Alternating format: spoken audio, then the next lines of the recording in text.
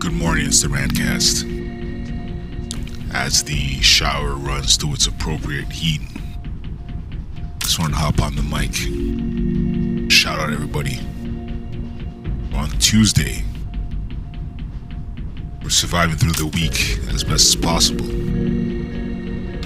I had something I wanted to read here actually. This isn't even what I was thinking about when I started recording today, but at work they have this interesting these flyers and pamphlets. This one's called the Positive Lifestyle Program, Salvation Army. So they run this at the Ottawa Courthouse. So what is it? The Positive Lifestyle Program is a copyright program of the Salvation Army Canada and Bermuda Territory. It's a tool to engage people needing a fresh start in a focused and guided conversation to help facilitate self-discovery, self-understanding, and personal development in 12 key areas of life. The Positive Lifestyle Program is not a counseling program, nor a 12-step program, and it doesn't assume nor require the facilitator to have such skills and training. Facilitators take a person-centered and collaborative approach to addressing each topic, working alongside the participant to tackle life's challenges. The process. Professional and self-referrals are welcomed. After a referral has been confirmed, an intake will be completed in person to collaboratively decide which modules will be beneficial to the participant. Each one-on-one session takes approximately 1 hour to complete. The 12 modules function independently of each other, allowing flexible order of delivery. After the program is complete, the facilitator will request the participant to evaluate the program, and the letter of completion can be written at the request of the participant or referral source.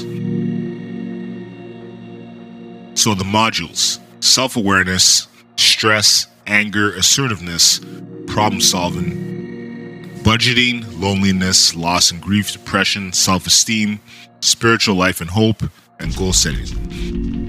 As I'm kind of pressed for time this morning, I won't get deep into the breakdown of each module, but I'll do that in another recording later on.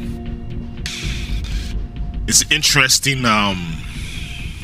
program though. I wasn't even aware this shit existed, man. Like this is the thing.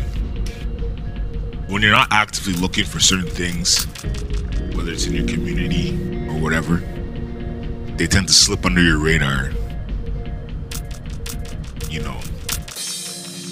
And it's only when you're in the kind of the depths of some kind of, whether it's strife or struggle or whatever, that you may even get a chance to hear about these things. So it's kind of a message just for everybody. Keep looking out for these, especially if you know people who are going through something. Like, some people are more open to sharing their life with other people in real life, even online or whatever. So if you know people who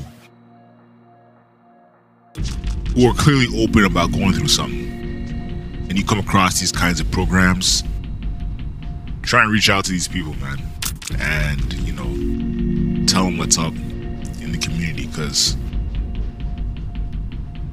again, this is my third week on the job, and you hear some stories, you see some stories, you read some stories, and it's rough and tough out there. We all know this. This is not news. This is not news. This is not groundbreaking news, but it's something that we all gotta keep in mind. All right, peace.